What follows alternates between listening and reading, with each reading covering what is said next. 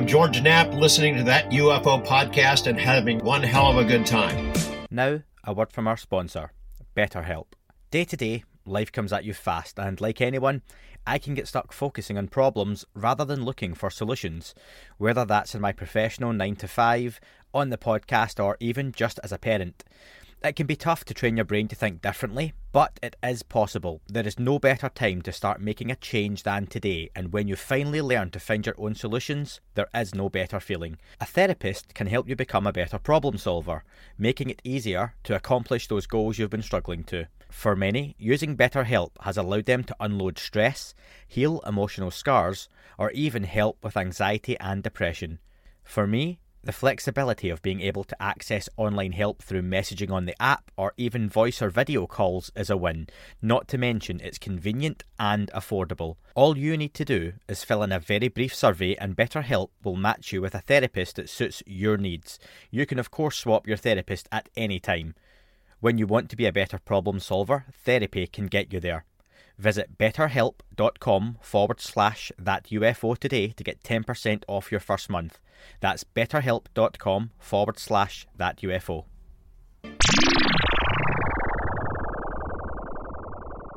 Hi everyone, and welcome back to That UFO podcast. My name is Andy, and I'm delighted to be joined by two former guests on the podcast.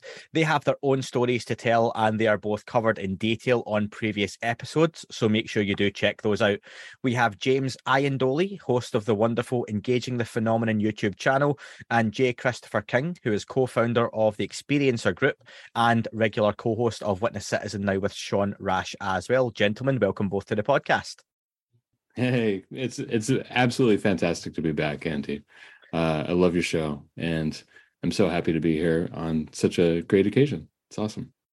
Thank you. And James, I'm sure you echo those sentiments, yeah? Totally. Obviously, I love that UFO podcast. It's great being able to talk to you face to face again, digitally. Yes. So, thanks so much for having us. Well, listen, I'm only disappointed that I can't be at this event, and I won't lie, there were times I checked flights, but just with life and all that kind of stuff, and my wife giving me a kind of unapproving eye, and my passport being out of date, that I won't be able to make it. But the event you're putting on, we're going to discuss in detail, is an inquiry into anomalous experiences and the phenomenon. Link for that will be in the description. It is an in-person and virtual event with limited tickets on both fronts. And that's on October 8th this year in New York City, my favourite place in the world. And that's at the Helen Mills Theatre. I'm going to just run through the guests very quickly because it's quite the lineup.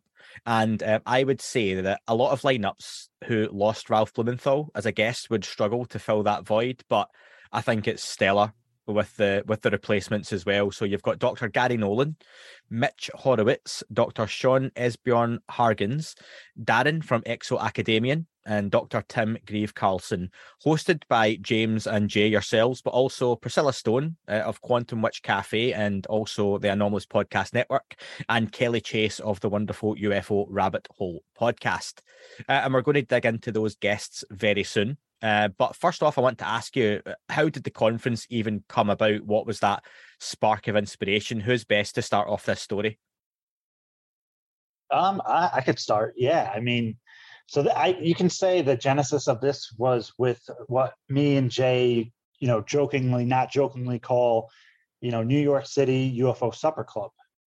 And, Jay and I, being, we live in the same kind of area, generally speaking, and we started meeting together for, dinners in New York City with, between ourselves and other researchers and experiencers, and we're having amazing conversations, right?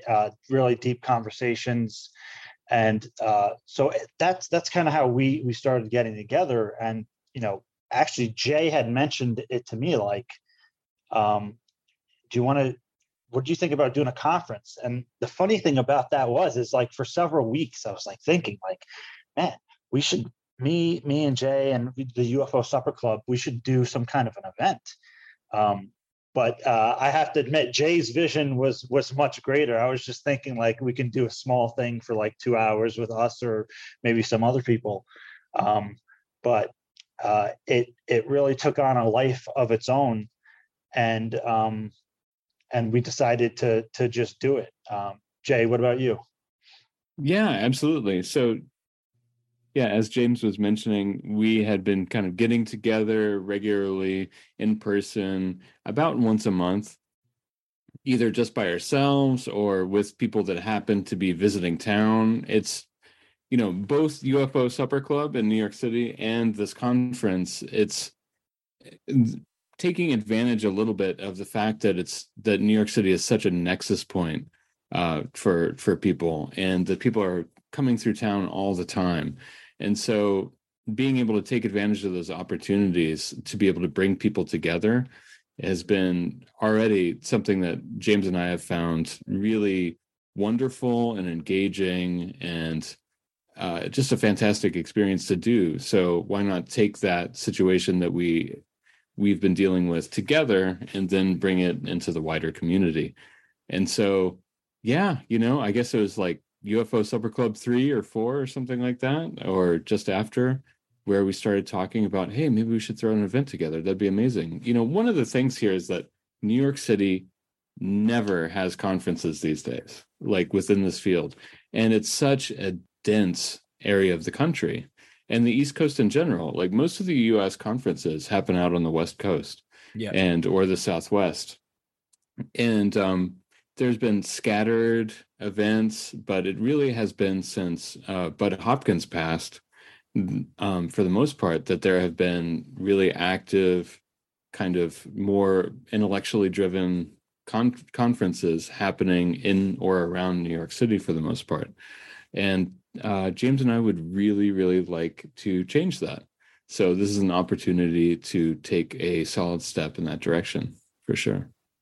Even for someone like myself, clearly not based in the United States, since I started the podcast and getting to know people like yourselves and speaking to the wonderful guests that I have, I've looked at, after COVID, when the conferences have started back up, and like you say, the quickest place for me to fly to tends to be New York. It's the first stop on that East Coast, but like everything tends to be middle of the country, south, right over on that West Coast, and that just adds on hundreds and hundreds of pounds in additional accommodation, and it just makes it all that harder to get to. So like I say, if I had more notice, not blaming you gents, this is something that if it'd been a bit further down the line, I would have been like, yeah, I could make that, because you're expanding. It's not just a New York audience. You've got people who are Katie Howland is traveling from the UK over for this event as well. So you're opening up to an international market as well, aren't you? Yeah, there are people coming from the UK. There are people coming from California. I know folks coming from Texas, Minnesota, Ohio, Maryland, all over. And, where there's a will, there's a way. And there's a hunger for, I think, in this kind of pandemic, post-pandemic, however you want to frame it, mindset, where people have been cooped up for so long, and people have had time during the pandemic to kind of look into whatever their fascinations have been. It's been a period of rerouting for a lot of people. Some people took up bread making. Some people got really into ufology, you know what I mean?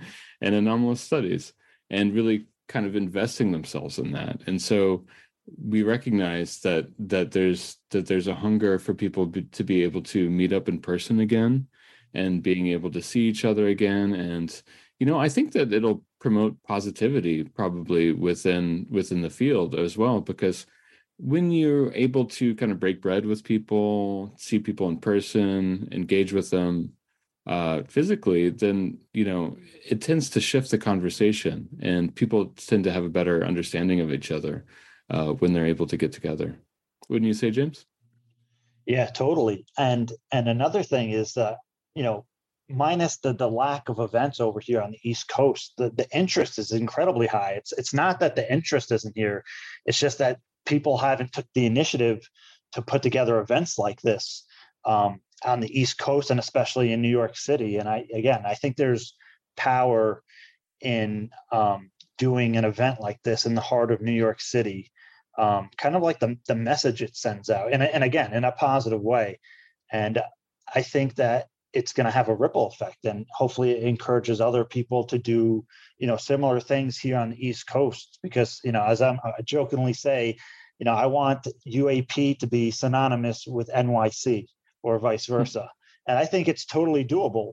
And, there's a lot of great researchers that are actually in the tri-state area over here by New York, New Jersey, Connecticut, and the surrounding areas, and even DC. And, within driving distance of New York City, there's a ton of great researchers who can, participate in events like this. Let me stay with you, James, on that one. What is your target audience for an event like this? Because not only is it face-to-face, there is also that virtual option, which is great for listeners on this who maybe can't reach NYC or are in the area but can't make it on the day. There's, of course, people who are going to buy tickets because they are interested in the UFO topic. They are researchers. They are just fans of ufology, if you want to call it that. But are you hoping for attention for an event like this outside of that UFO bubble?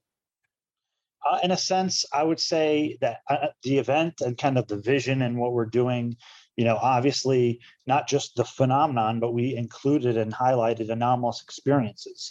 And so that's a very kind of broad stroke in one sense, because that could almost be anything that people would consider paranormal, right? And I don't mean that in a pejorative way. I'm just, what people consider paranormal generally overlaps so much with the UFO phenomenon. And so what we're doing here is being inclusive, and also, and it's almost in a sense, I would say, leading edge, but it's more apparent now as part of the conversation post slide 9. So I'm talking about ATIP slide 9.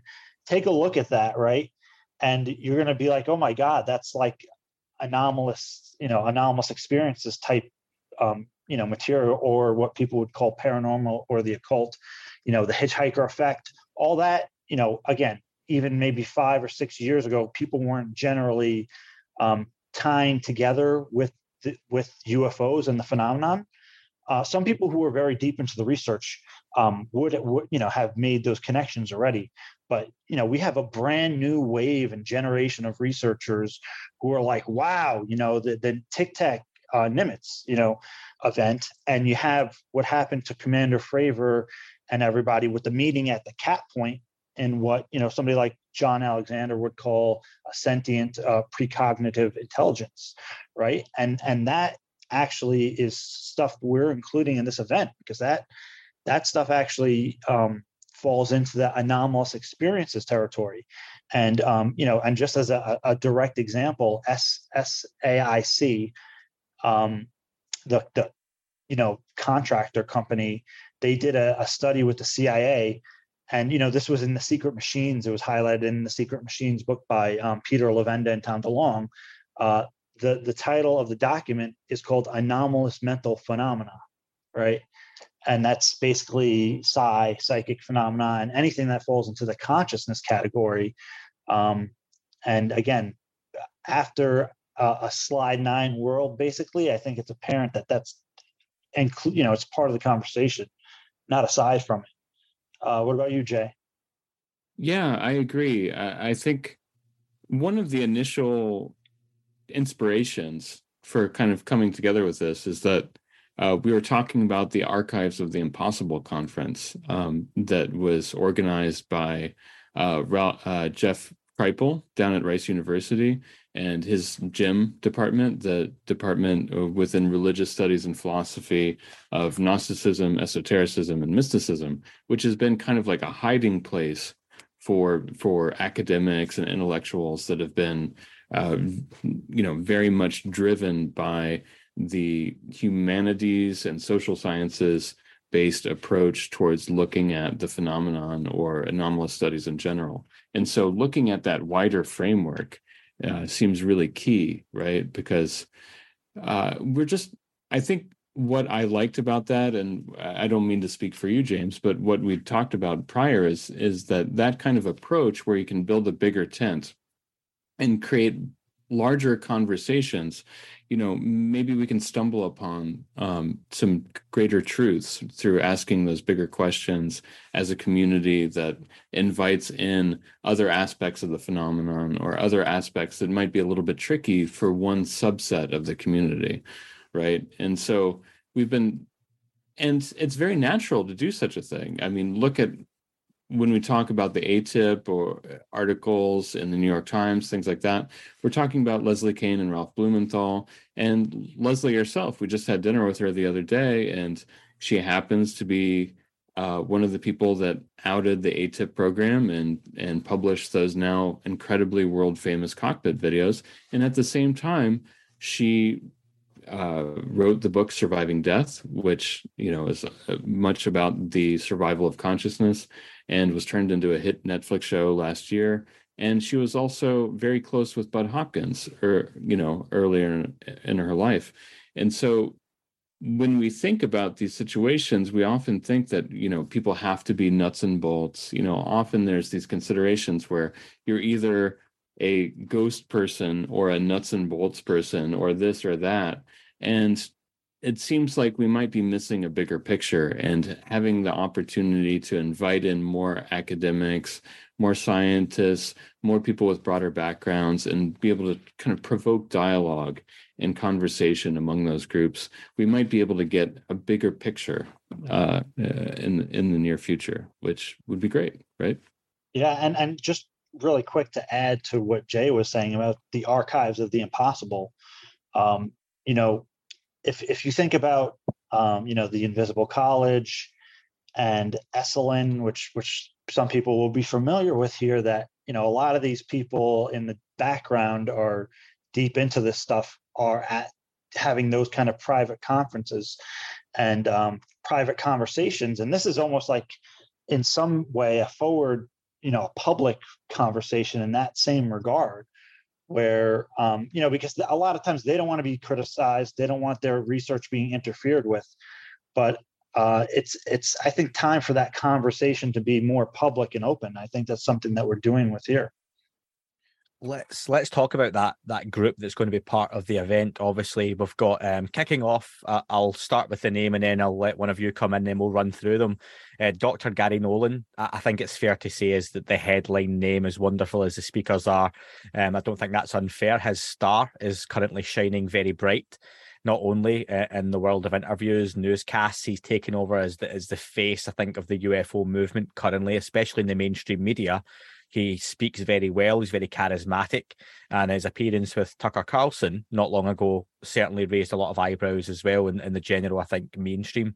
He's a scientific voice leading the UFO movement now, as opposed to, I think he's replaced Luis Elizondo currently, or temporarily, who knows, who was the government, who had come out of the shadows, and I ran a program known as ATIP. And all those questions came in, and as Lewis kind of faded away for the time being for various reasons, Gary Nolan, as a scientist, has taken over that mantle. So, if one of you wants to kick off, tell us a little bit about what Gary's going to bring to the conference and why it was important to get Gary involved. Well, I think Dr. Nolan, or just to say, actually, he's a professor, so he's Professor Dr. Gary Nolan. So he has the mindset of a teacher, basically, which is an amazing thing regarding this topic. And the wonderful thing about Gary, I think, other than he's an academic, and Diana Pasulka had said, academics have a different approach to their work, rather than say the government or people with classifications where they can't really share. But academics want to share. They have to. They're mandated to share and show their work, so other people can share and peer review the information and contribute to it. But also, Gary's worked on the materials. He's done the analysis of those. He's done a peer-reviewed paper with Valet on that, and he's worked with experiencers. So, Dr. Gary Nolan and Dr. Kit Green, and I'm sure other people in the background have been doing, this this research with experiencers, and I think it's fair to say publicly that Jim Semivan said he was even involved in that, along with many others, and they're doing cutting edge work. Whether you want to talk about the materials that they're analyzing, and obviously the technology that Dr. Nolan patented is like the only technology in the world that can do what it does to take a closer look at both UFO materials and also experiencers. So I think, being able to kind of have that nuts and bolts, but also the side where you're dealing with experiencers and the caudate putainment, which is something that he came out with, which you're talking about intuition. So you're basically talking about psychic phenomenon, right? And a possible center in the brain where that could possibly be tracked. Mm-hmm. Again, he will state, he'll be the first to say it's a hypothesis, it's preliminary data, but it's being done. It's cutting edge work, and the implications of that are huge. What do you think, Jay? Yeah, I would agree. I think Gary Nolan, Gary has emerged at such a critical juncture. I think it's amazing timing that he's come forward more, and I love hearing about his kind of decision to do that. And it's incredible that even just in recent weeks, he's talked more about his own experiences with non-human entities and craft in that recent documentary produced by Channel 7 Australia with Ross Coulthart, and Bryce Zabel was involved as well. I think that having people like him that are Nobel Prize nominees, that are such significant figures at significant institutions, he's considered one of the best at one of the best American institutions for science. And so having somebody like that kind of lay it on the line after they already have their own lab, after they already have an endowed chair and things like that, it takes an enormous amount it takes an enormous amount of honesty and credibility and gumption and I'm just amazed at the guy. I'm amazed at the guy, and he's a really wonderful person to speak with as well. Having such a bright figure, and I think that there is something about what the position that Gary is at, and how he explains himself, as James was talking about, as a teacher, as an educator, that makes him particularly vital at this moment. And also the fact that, he has all these all these patents for what he's done, right? And so he's also an incredibly wealthy individual. Not many people know that, but he did that himself off of his own inventions, right? And that tends to shut people up as well. All of these things tend to shut people up in different ways in terms of criticism and skepticism and things like that. And so, if you're looking at somebody like Elizondo, who has so many admirable qualities, there is a different swath of the public that is going to listen to a man like Gary than is going to listen to Lou. And they complement each other in many different ways. And so, as we add voices to the choir, we get to see the credibility build within the topic and within the larger field of anomalous studies in general, I think. It's been a tough few years for many of us, juggling a lot that life has thrown our way. As someone with a young family, finances have never been more important, especially with the soaring cost of living day to day. That's where Credit.com can help. There is a way you can begin to take back some control of your financial situation. Extra Credit is a product from Credit.com that gives you unmatched credit coverage. You might have checked your credit score on a free app, then when trying to make a purchase on credit, like a car, found it wasn't quite what you expected. Extra Credit from Credit.com gives you access to all 28 FICO scores to see exactly what lenders will see.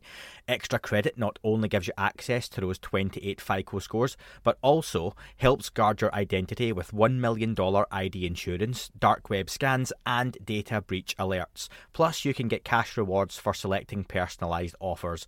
As someone who, as a student, racked up a lot of debt, I can relate to having to rebuild my credit score as an adult. There's no better time to do this than now. The past can't be changed, but you can begin to rebuild your future today.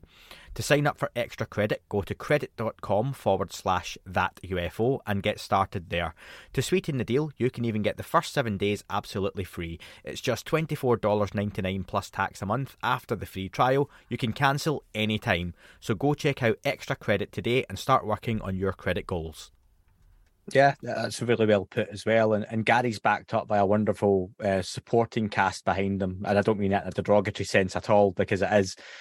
Mitch Horowitz, what will Mitch be bringing to the conversation? Jay, do you want to stick with you on this one? Sure. Yeah, Mitch is an amazing award-winning author. You know, his books include Occult America, which is an amazing historical read on the spread of kind of spiritual C.King thinking and the understanding of the paranormal through the last 300 years in the United States. And he is also an editor, a longstanding editor of similar texts. And he's also written for the New York Times, the Wall Street Journal, Washington Post, Time, Politico. But what he's bringing specifically to this conference is that he's going to do a 1-hour talk on the academic history of ESP studies and a way forward with academic ESP studies and the base that's already there. And I think that is an incredibly helpful layer that we can put on this conversation. Mitch is a very powerful orator.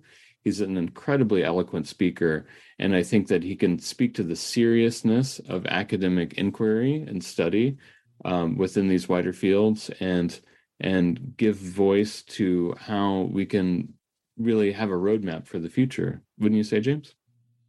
Yeah, totally. And again, I encourage anybody who maybe in the UFO conversation has not heard of Mitch Horowitz before. You're going to hear about him after this event for sure.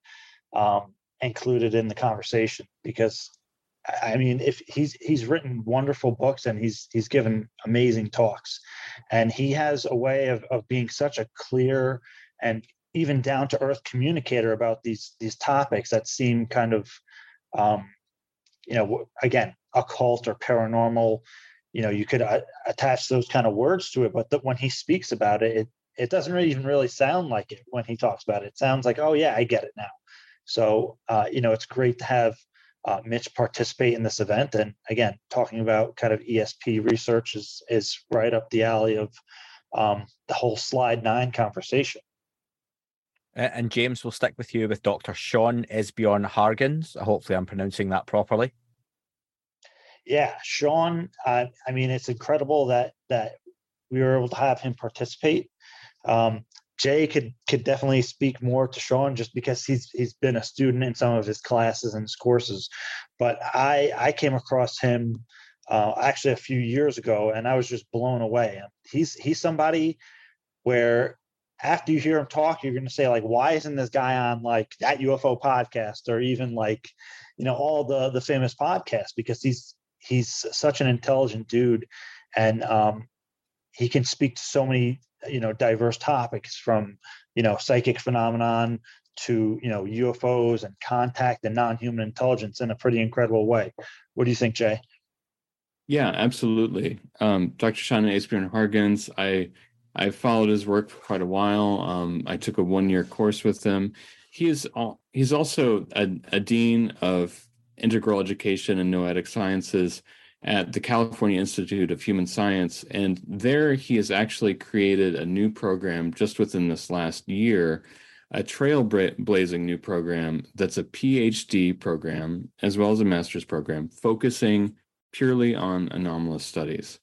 It's a really unique situation within the United States. There are very few programs like this. You've got Jeff Kripals down in Texas. You've got Sean out in California. And other than that, it's few and far between. You have lone wolves like Gary that kind of create an island within their community. And then you have people like Sean and Jeff that really try to create a larger umbrella on a program-wide scale to be able to let people have the academic shade over them to sit and work and really work on things for up to 7-8 years, on these situations within the academic framework, and then move on with a PhD. And so he's doing incredible work that way. I know that he's going to have a series of pretty amazing and eye-opening announcements that he's planning on making at the conference, which I'm really excited about, in terms of studies and in terms of published work that's going to be coming up.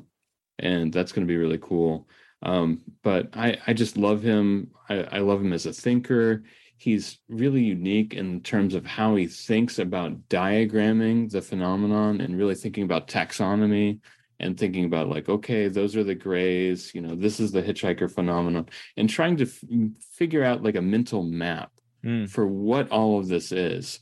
Because, there's often the tendency to kind of dumb things down and say it's all one thing or something like that. And he does a great job of really looking at the differences within particular aspects of anomalous studies and really pokes at those differences and uses them to try to create a larger framework for what we're really dealing with here. We have private conversations sometimes where it's like, we might be dealing with like a whole phone book worth of different kinds of entities and intelligences and things like this.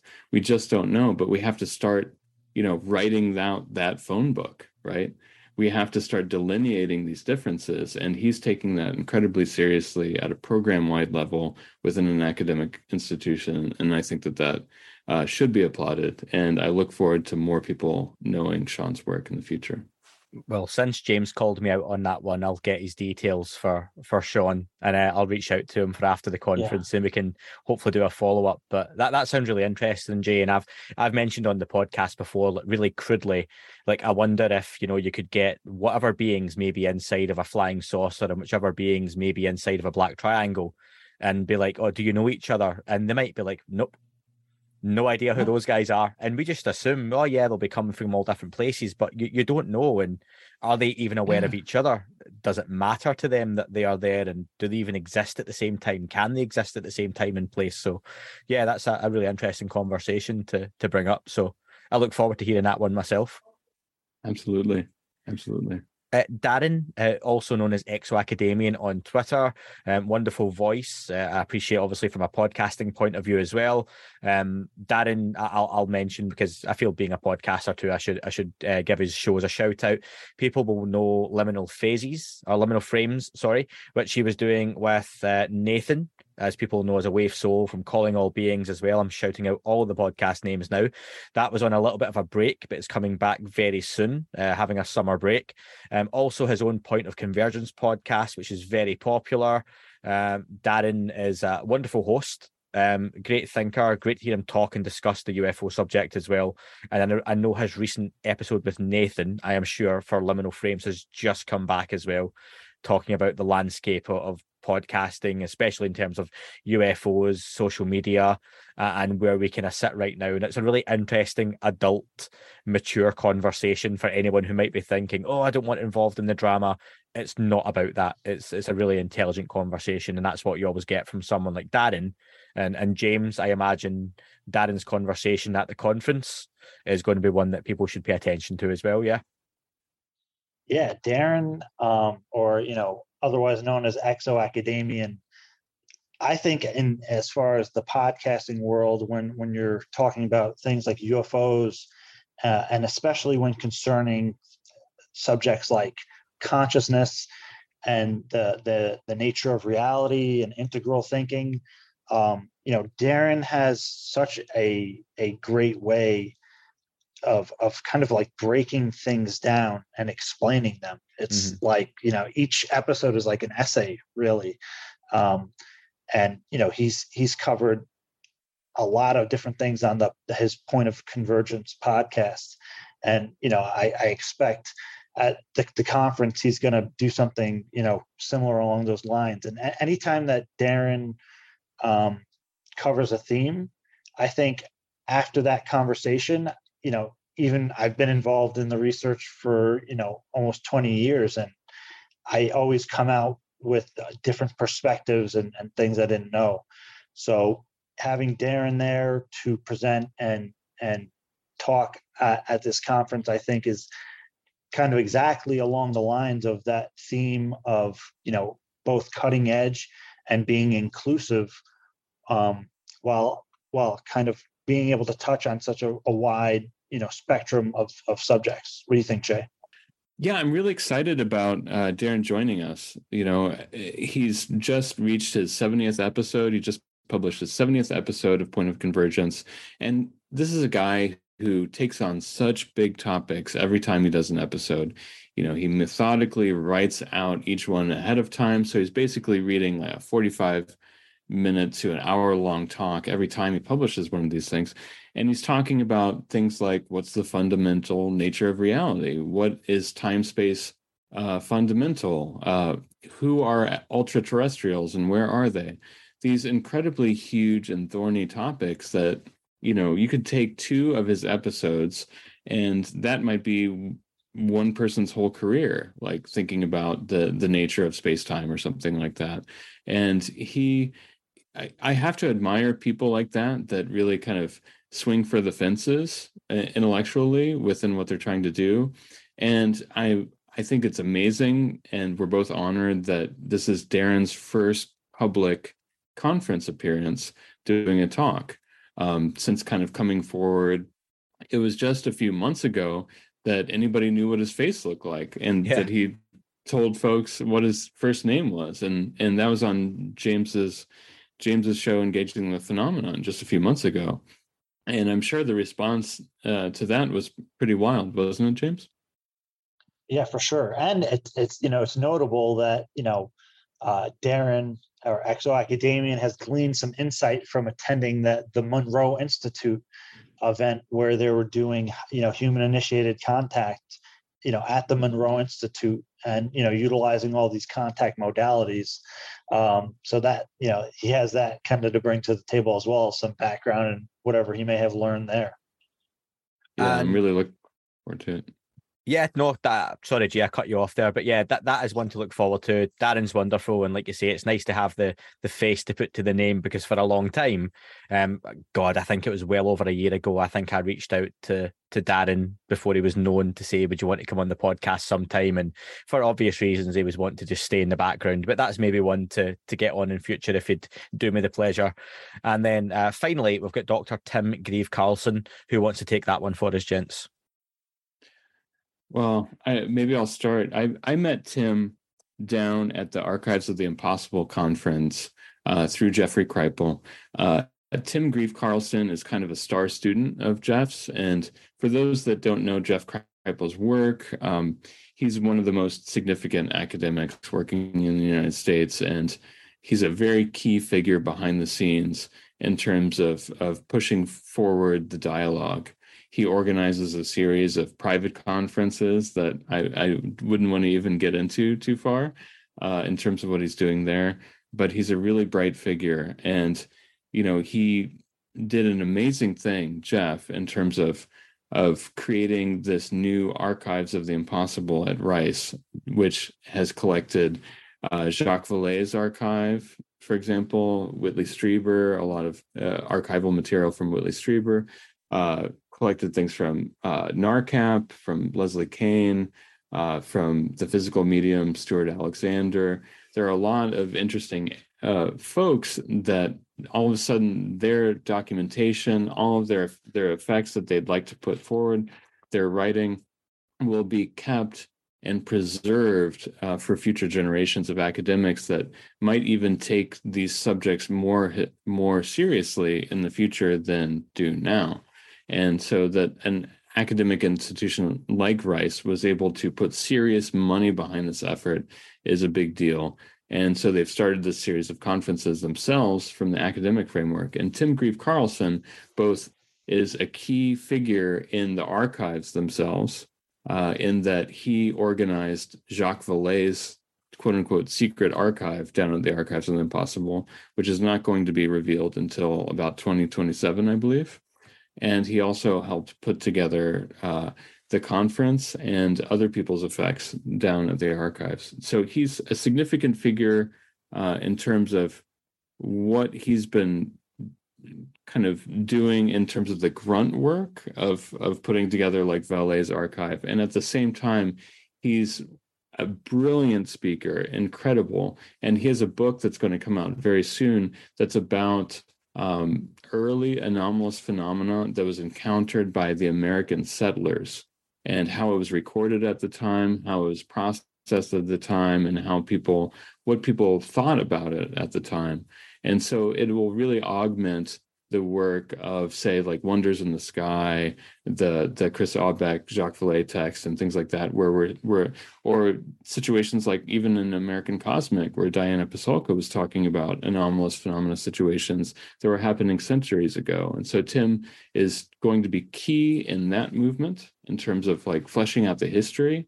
And he's also going to be delivering a new talk for the conference that creates a contemporary framework for how to look back at those historical cases of ecology and environmental phenomena and anomalies and how we process them. And, you know, he's another guy that swings for the fences, and I'm excited to see what he has to say. James? Yeah, I'm really honored that he decided to participate in this event with us. And again, I think he's going to be somebody where, you know, he may not be very well known now in the UFO community, so to speak, but I think he will definitely become a more prominent voice and researcher. And, you know, I'm glad that, you know, we can have this conference and put him out there, so to speak, in a way where he can talk about this in the framework of the UFO phenomenon. So I'm looking forward to that. Yeah, Absolutely. it's a wonderful group you've put together, especially for a first attempt at a conference, let alone if this was your 10th and you were seasoned hosts of these types of events, which I'm sure you'll grow to be. And I'll definitely try and get to the second or third, I promised. What I would like to know though is on a recent update you shared on your own channel, James, it was Jay himself said he couldn't say too much, but you mentioned that not only would someone in person attending get a seat in the room, but potentially there would be some other interesting names in the room as well buying tickets.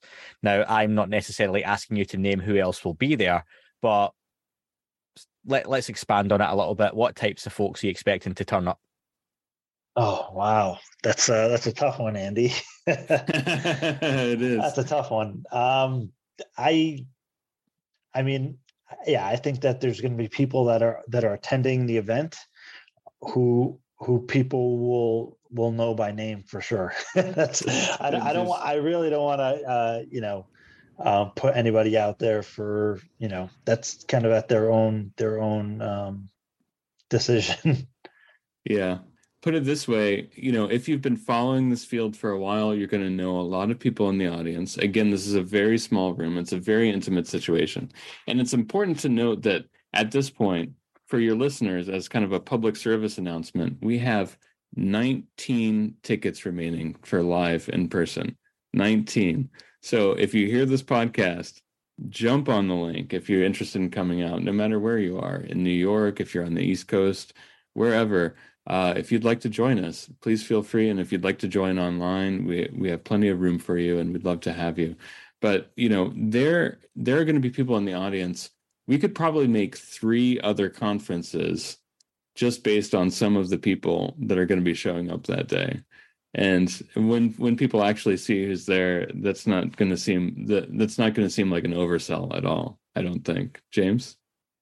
Yeah, I agree. And again, I'm very careful what I want to say who's coming and things like that. But yeah, absolutely right. I mean, the part, you know, the people that are going to be in attendance, you know, that would be a conference within itself. And I think when you get to attend these conferences, I'm very fortunate. I'll be hosting Awakening in Manchester on October 16th. For anyone who's attending that in the UK, that's got Whitley Strieber, Richard Doty, Mike Barra, and Steve Mera, which is probably a very different conference to what you gents are hosting here. It's a different aspect to the UFO conversation and associated phenomena as well.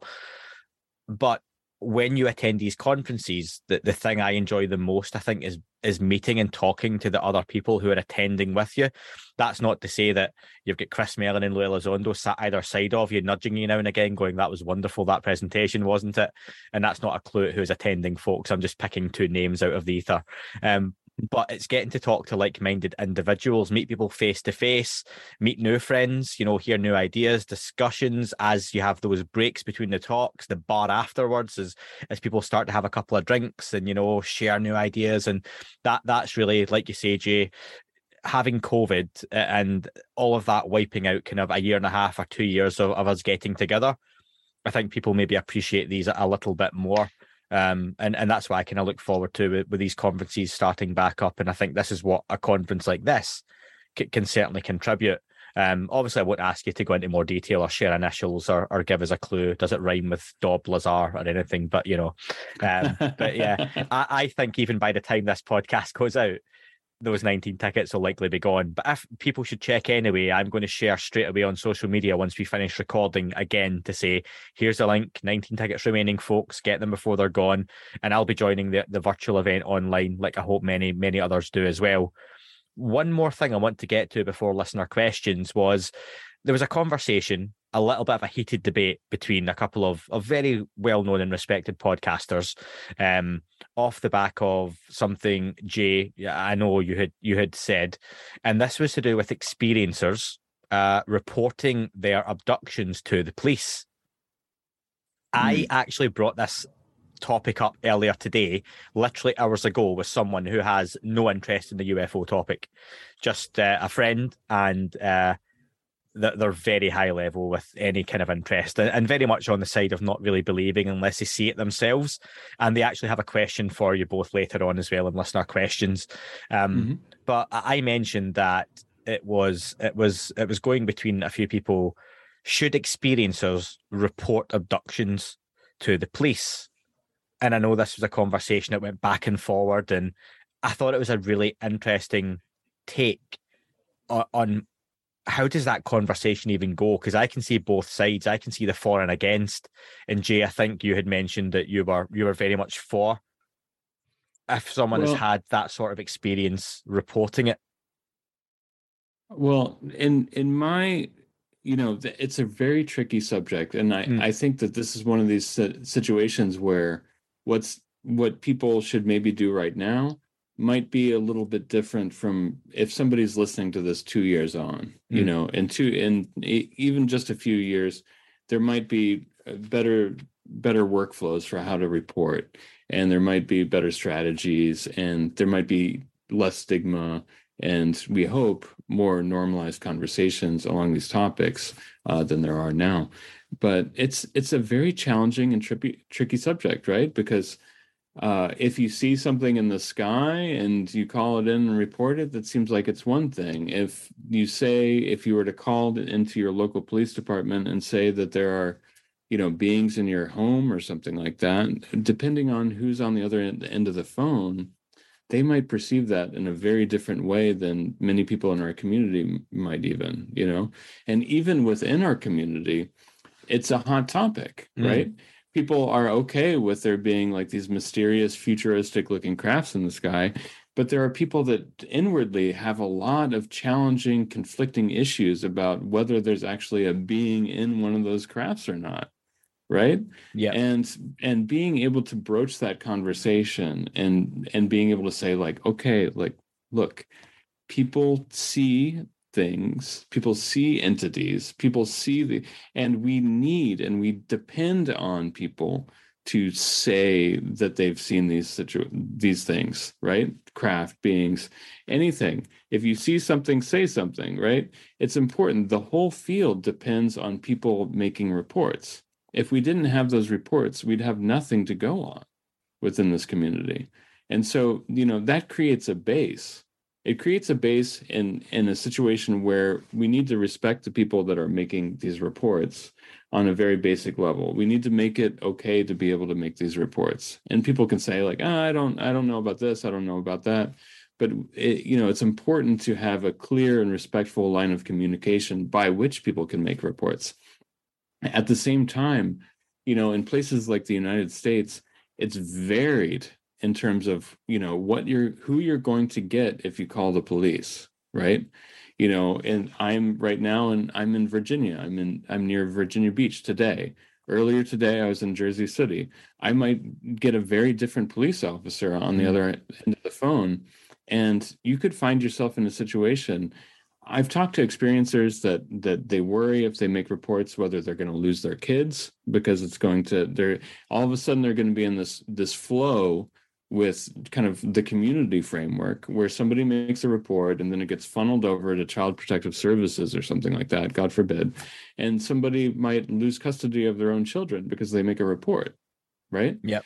And so we're in this strange kind of Wild West landscape still with regard to these issues. It's one of the main reasons why, the language and the new funding bills in Congress and things like that couldn't come soon enough, because we need to normalize these conversations and we need to destigmatize these topics so that people can safely talk about these, even with people in positions of authority like the police, without wondering whether there are going to be negative repercussions for them. Folks, at the start of this year, I got a bit of a health scare, and it kick-started me to getting fitter, healthier, and generally looking after myself better. A healthier breakfast was high on my priority list, and it should be for you too. Magic Spoon is the perfect way to get in your morning protein, eating cereal that tastes like it did when you were a kid, without all the bad stuff. I can promise you there is nothing unidentified in this cereal. The variety pack has 4 flavours, including cocoa, fruity, frosted and peanut butter. This pack has 0 grams of sugar, 13 to 14 grams of protein and only 4 net grams of carbs. There are only 140 calories per serving. It's keto friendly, gluten free, grain free, soy free and low carb. It's delicious but super healthy cereal that really brings joy to your mornings, afternoons or actually any time of day. Go to magicspoon.com/thatUFO to grab a variety pack and try it today. Be sure to use our promo code THATUFO at checkout to save $5 off your order. Magic Spoon is so confident in their product, it's backed with a 100% happiness guarantee, so if for any reason you don't like it, they'll refund your money, no questions asked. Remember to get your delicious bowl of guilt-free cereal at magicspoon.com/thatUFO and use that code THATUFO to save $5 off. Thank you, Magic Spoon, for sponsoring this episode. No. What got me thinking to bring this up as well was it's to see that conversation together about potential experiences / abductions, whatever that may be, conscious or not, with reporting something to the police is just such a while. It brings it back to reality as we know it, that you report that to the police. But you mentioned a Dr. Sean Esbjorn Hargens who has these diagrams and creates those links between, okay, here's one phenomena, here's another phenomena. And as you go out that diagram, the phenomena is going to wildly vary as to what people can believe, what they choose to believe, what in their own heads they can rationalize as being realistic, and then it was too extreme or too woo, as some people like to say. And I just think, looking at the cast of speakers that you have, some of these are all of these people can draw those lines between, like you say, okay, people are reporting a craft in the sky, but I've just done a deep dive on the Phoenix Lights. People reported the Phoenix Lights. Is it taken seriously? Was it taken seriously? No, it wasn't, and we know that. How do you get to that point, like you say, of I've had an experience? Is it a criminal act? Should I report it? And who do I report it to? And I think you're right that you say in a couple of years' time, that landscape could look very different as to how and when maybe not necessarily experiences or abductees can report to the police, but there would be something there. A Gary Nolan with the work he's doing, talking about various types of phenomena, is still, for all Gary's being very outspoken and a wonderful speaker, he still, I think, knows cleverly where to draw that line right now for that mainstream perception. And you just have to keep towing forward over the line more and more each time. we've seen that with other speakers in the last couple of years as well, where they say more and more as time goes on. But it was a fascinating idea of a discussion, and God, you could do a whole podcast discussion on that. That's one for Darren, no doubt, as well, for one of his essays for 2 hours to dive into. But James, what's your thoughts on how do we get to that point where we have experiencers potentially reporting abductions, not just to the police, but having them taken seriously as well?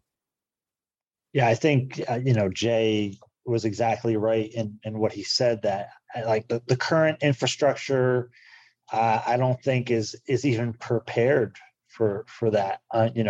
Unfortunately, and and that's part of the issue with the lack of transparency over the last 80 or 90 years with this issue.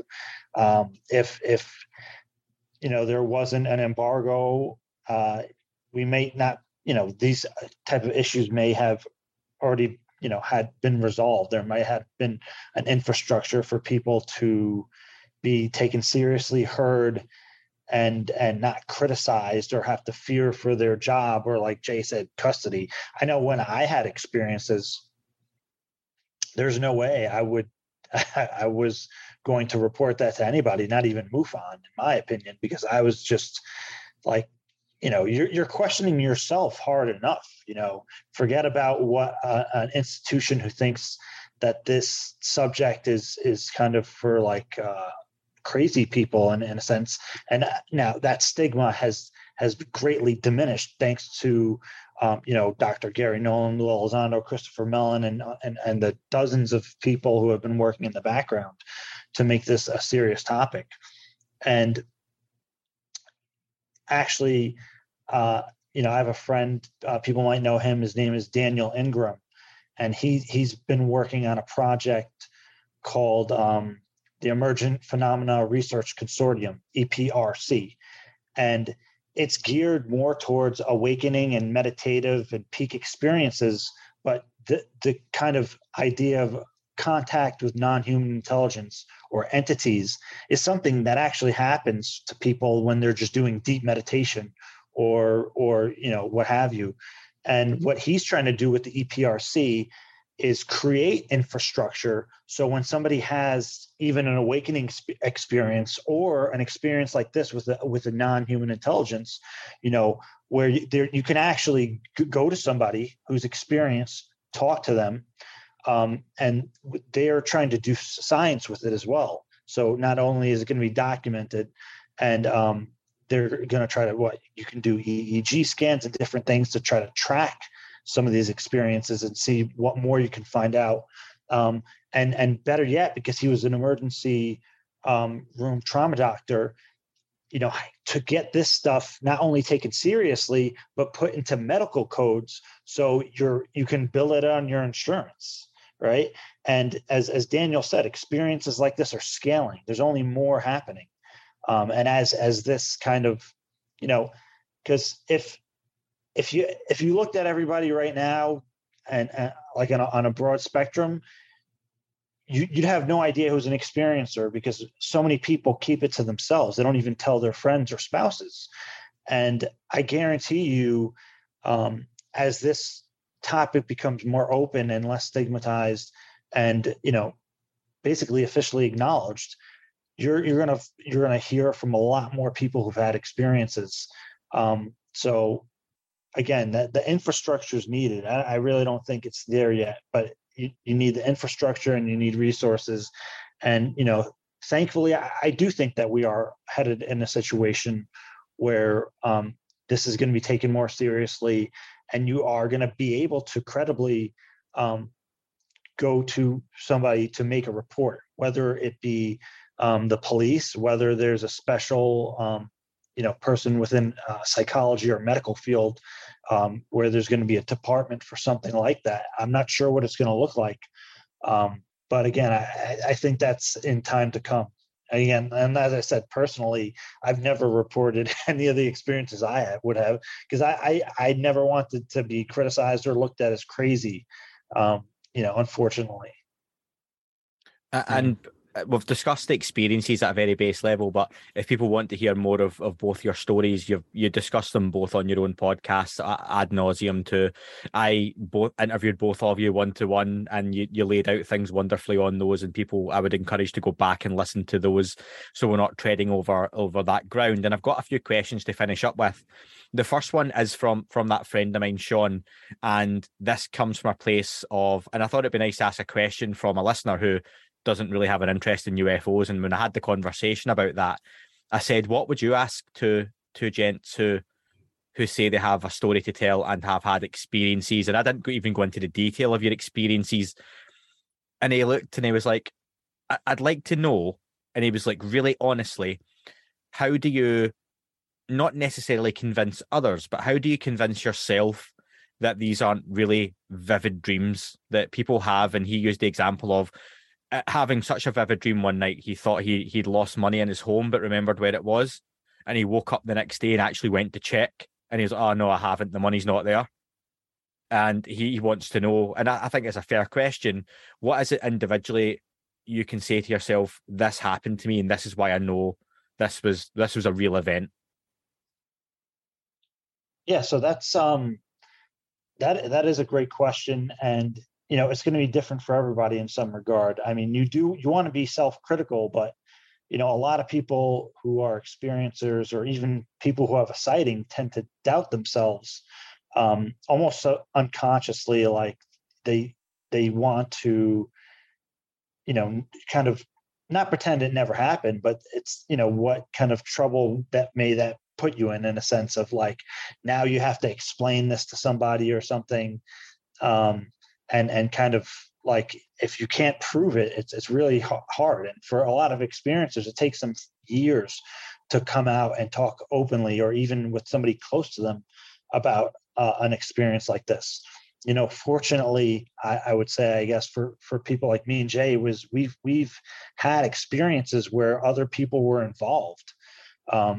So for me, that is a blessing, I guess, because my family were witness to some, pretty incredible events. But if you don't have that, you have to have the courage to do it if you're going to talk about it.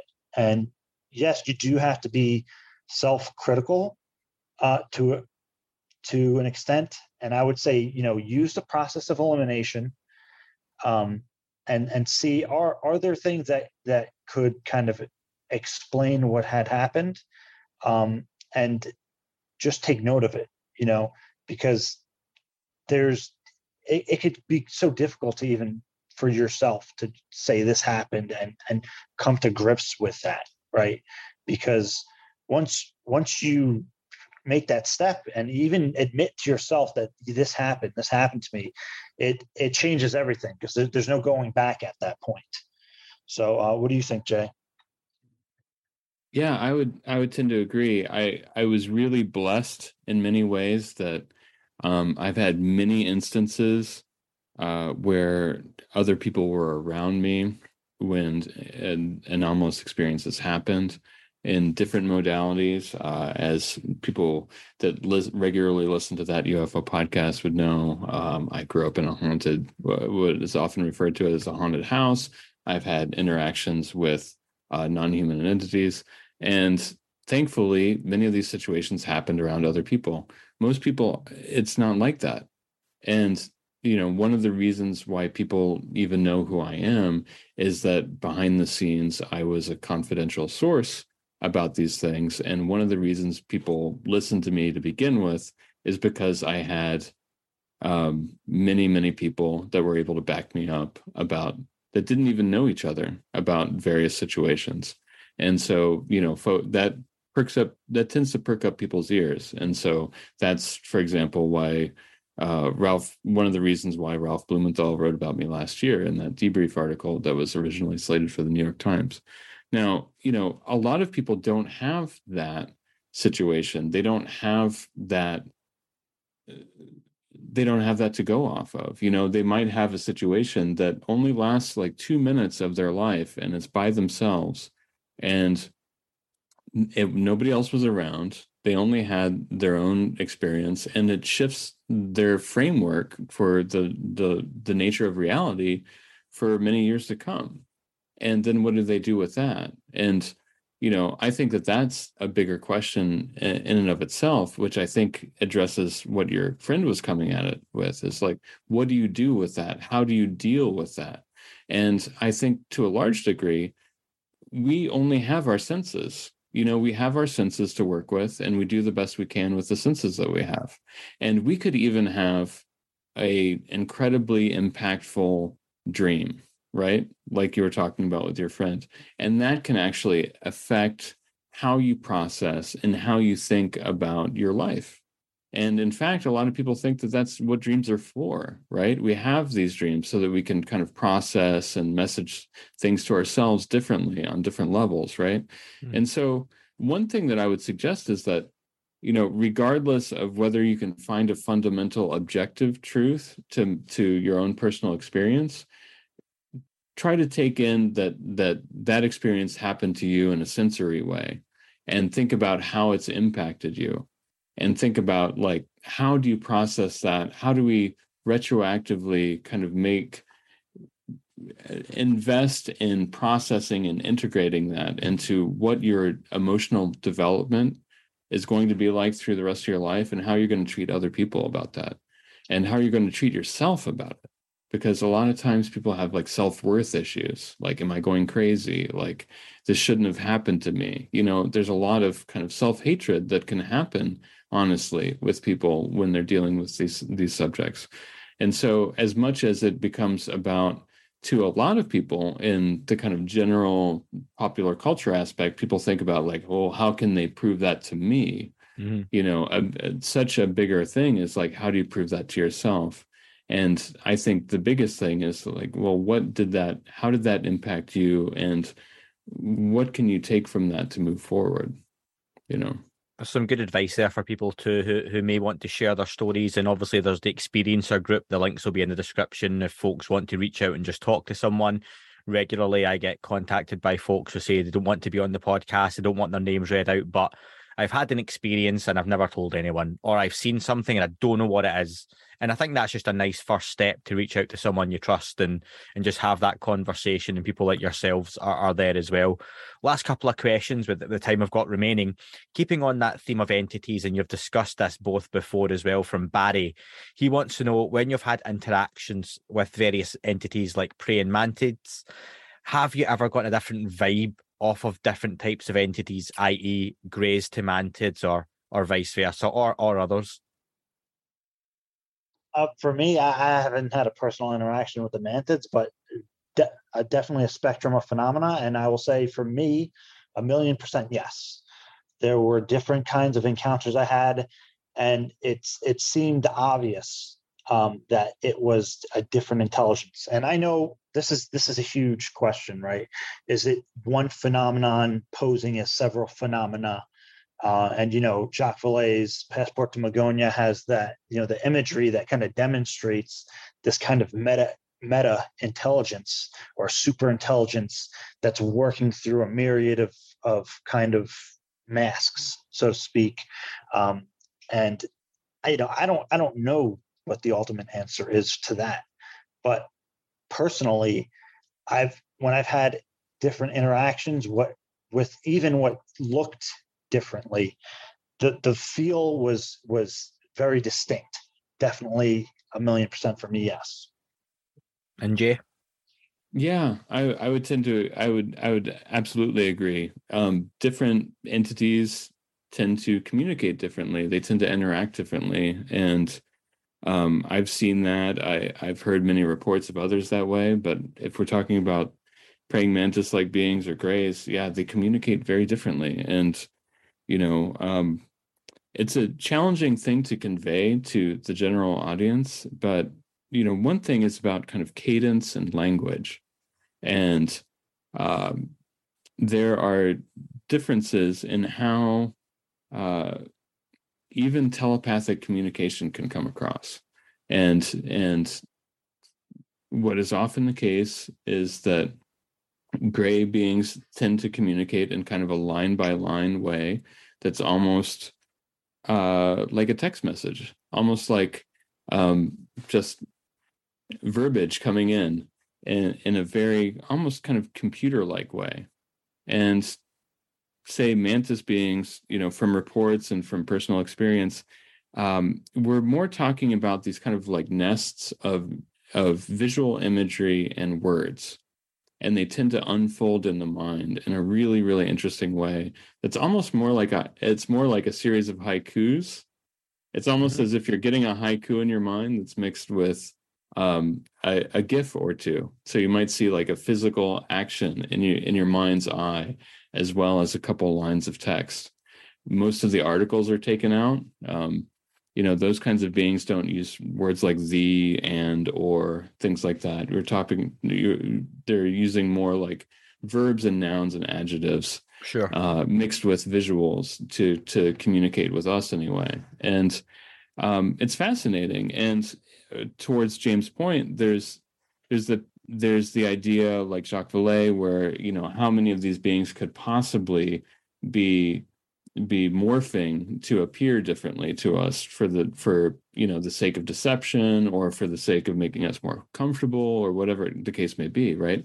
And at the same time, when somebody encounters these things, it's almost like if you were to encounter a cat, and then you were to encounter a child, and then you were to encounter a dog, and you're like, all three of those interacted with me very, very differently, and they clearly could not have costumed as another of those, right? Sure. A kid can't impersonate a dog very well. They can. It'll be cute, but will it be accurate? Probably not. Yeah. Right. And so along similar lines, is it possible that some of those beings could masquerade as each other? Absolutely.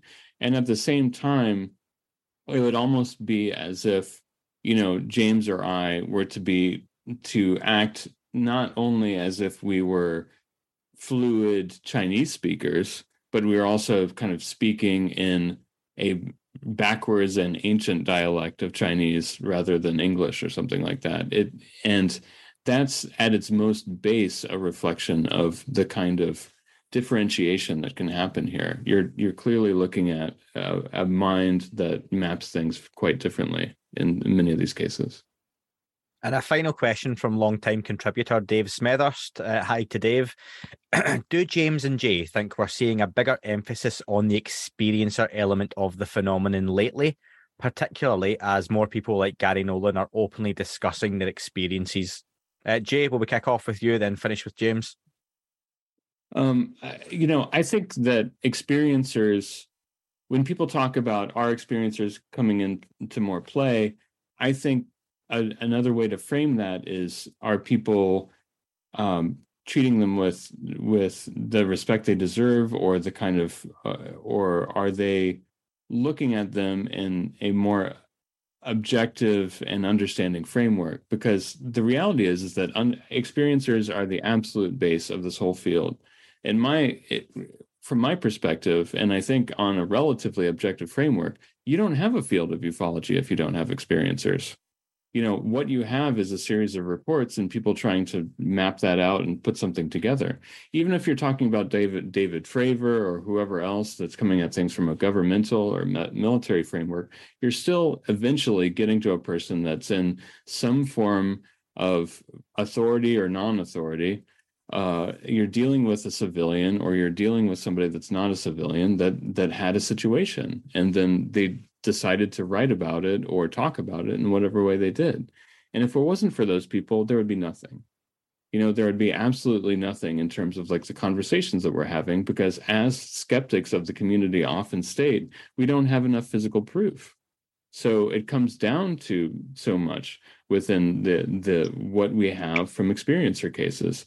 And so when I hear, are we listening to the experiencers more? I hope so. And I hope that, like John Keel hoped, say 50 years ago, that what we're hearing is an unedited version of what those experiencers had. Because for too long, researchers would shave off details that they found inconvenient or thought would be hard to believe. And, that went back so far that, we see drawings of gray aliens that are wearing like belts and boots and stuff like that from the early days. And then we hear more accounts and they're like, oh, they usually just kind of seem like they're naked.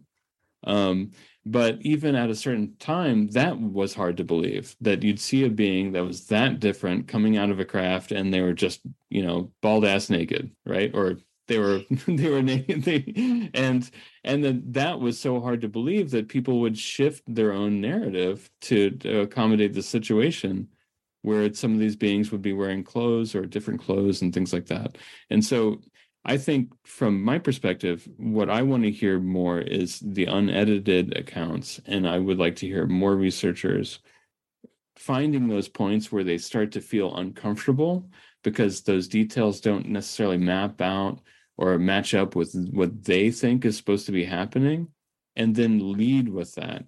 Lead into the areas of the inconvenient truths, because people like Hal Puthoff will tell us over and over and over again that the cases that don't make sense and the cases that have the strangest aspects to try to put together are often the ones that we can learn from the most. James?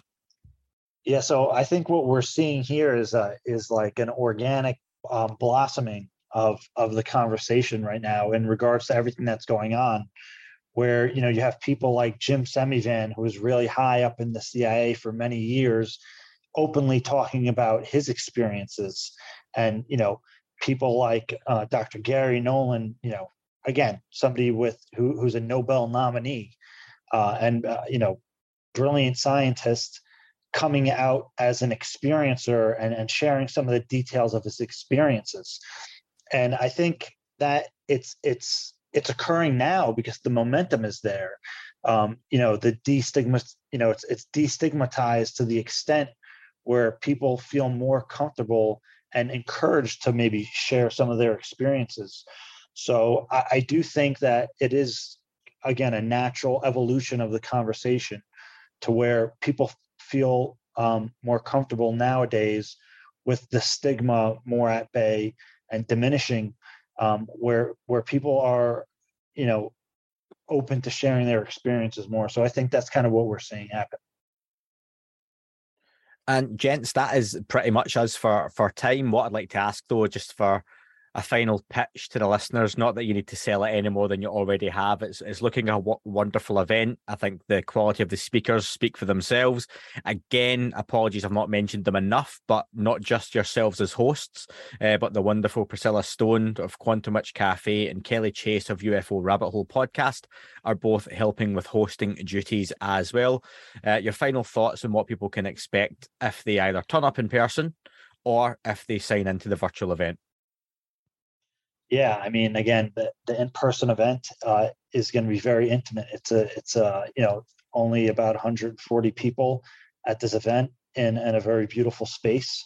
So I think that people who go in person are going to definitely, be able to speak to the participants, but also the different people attending there, and they'll have an opportunity to network and make those connections and actually see people in person.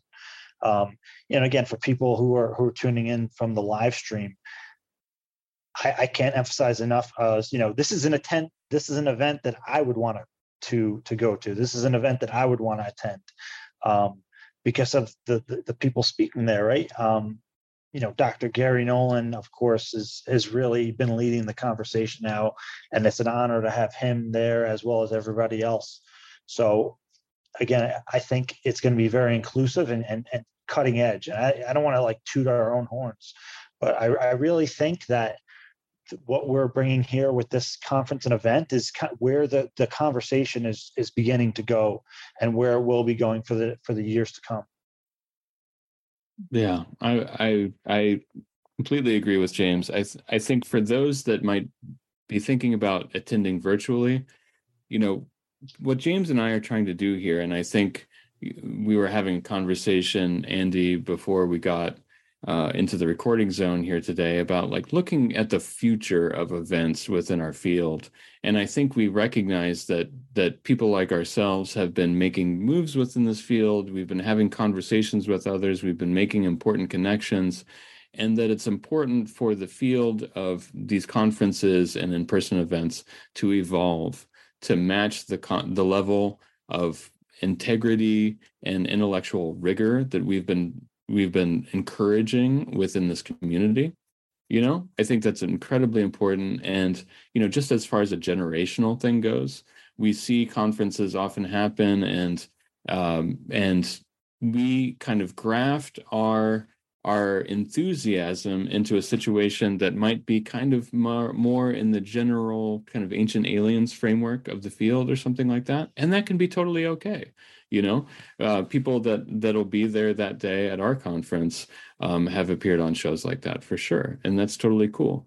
But, in a situation like this, it's important, I think, to kind of vote with your interest in terms of like the kinds of conversations that you want to see in this field in the future, and the kinds of conversations, the kind of networking, the kinds of moves that people can kind of push forward to grow the community and grow the conversation and create leading edge situations. So for those of you that are listening out there virtually, that might be interested in a virtual ticket, what we're going to be creating is a very intimate situation. And not only will you be able to watch it live, you'll have an archival recording afterwards. And that's significant. And I think what you'll see is a quality of congeniality and forward level thinking that is rare in these kinds of public conversations. People are used to having a shtick in conferences, and people are used to going out and kind of like doing their thing or something like this. And we intentionally chose people that are consistently looking at the field in such a way that they're constantly trying to flip things over and look at things from a fresh approach.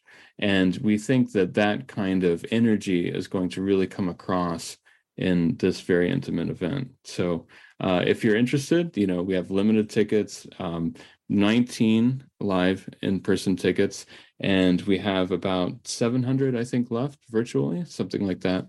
And so please get out there as soon as humanly possible. I'm sure Andy will put links in the description, and we'll create a code for that UFO podcast folks to be able to get those tickets. So thank you all so much.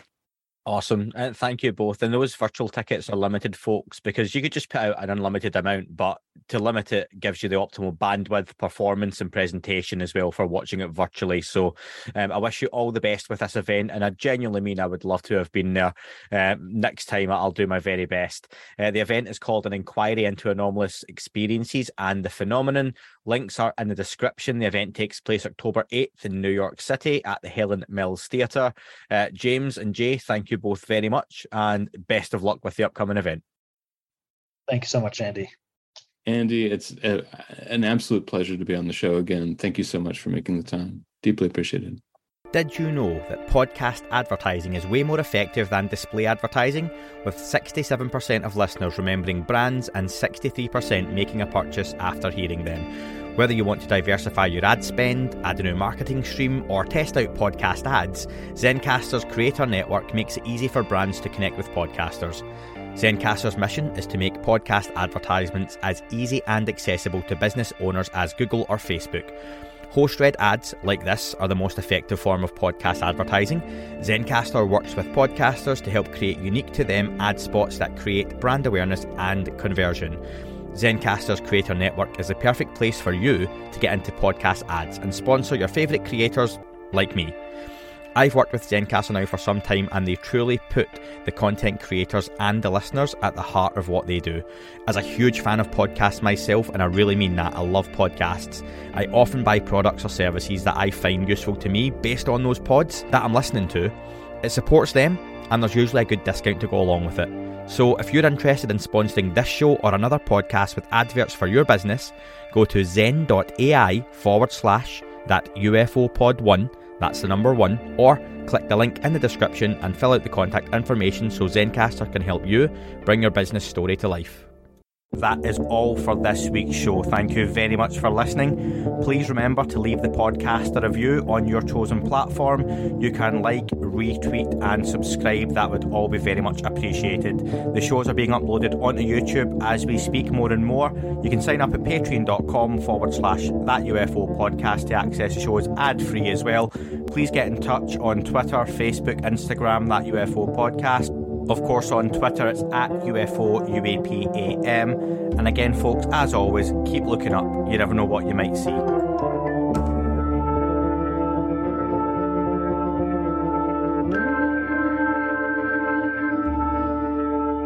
It wasn't a tic-tac and not quite a saucer, more like a hubcap designed by Chaucer, a little Baroque and quite steampunk, like Alice was playing bass for the Parliament of Folk. The little fucker hovered right outside of my window, and when I shoved out the screen, he made it an issue. I don't think he expected me to see his ass, but I'd had some champagne and smoked a little around.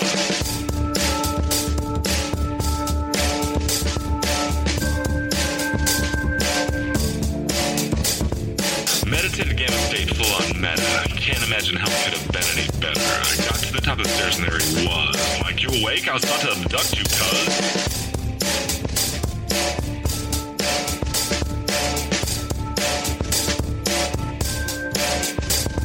I jumped back and nearly kissed myself, and I climbed out the window after the elf, and I woke up in my bed and there was something on my head and everything was weird and everything was red. And I called out to my boys. They thought this was noise. They thought it was a dream. They thought it was my toys. They thought it was my problems, and they think I should seek therapy, and I don't know what to do because it doesn't really scare me.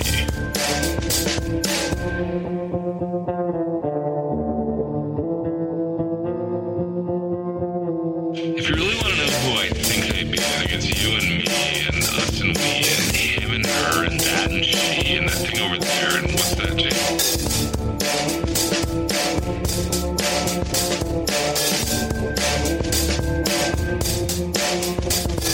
If we're being serious, open your mind, consider your heart, consider time, consider your space, consider your lies, consider your life, consider your eyes.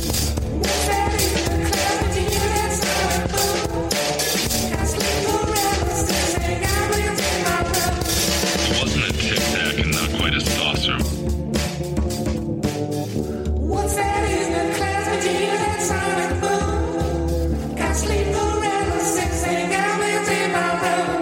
It wasn't a tic-tac and not quite a saucer.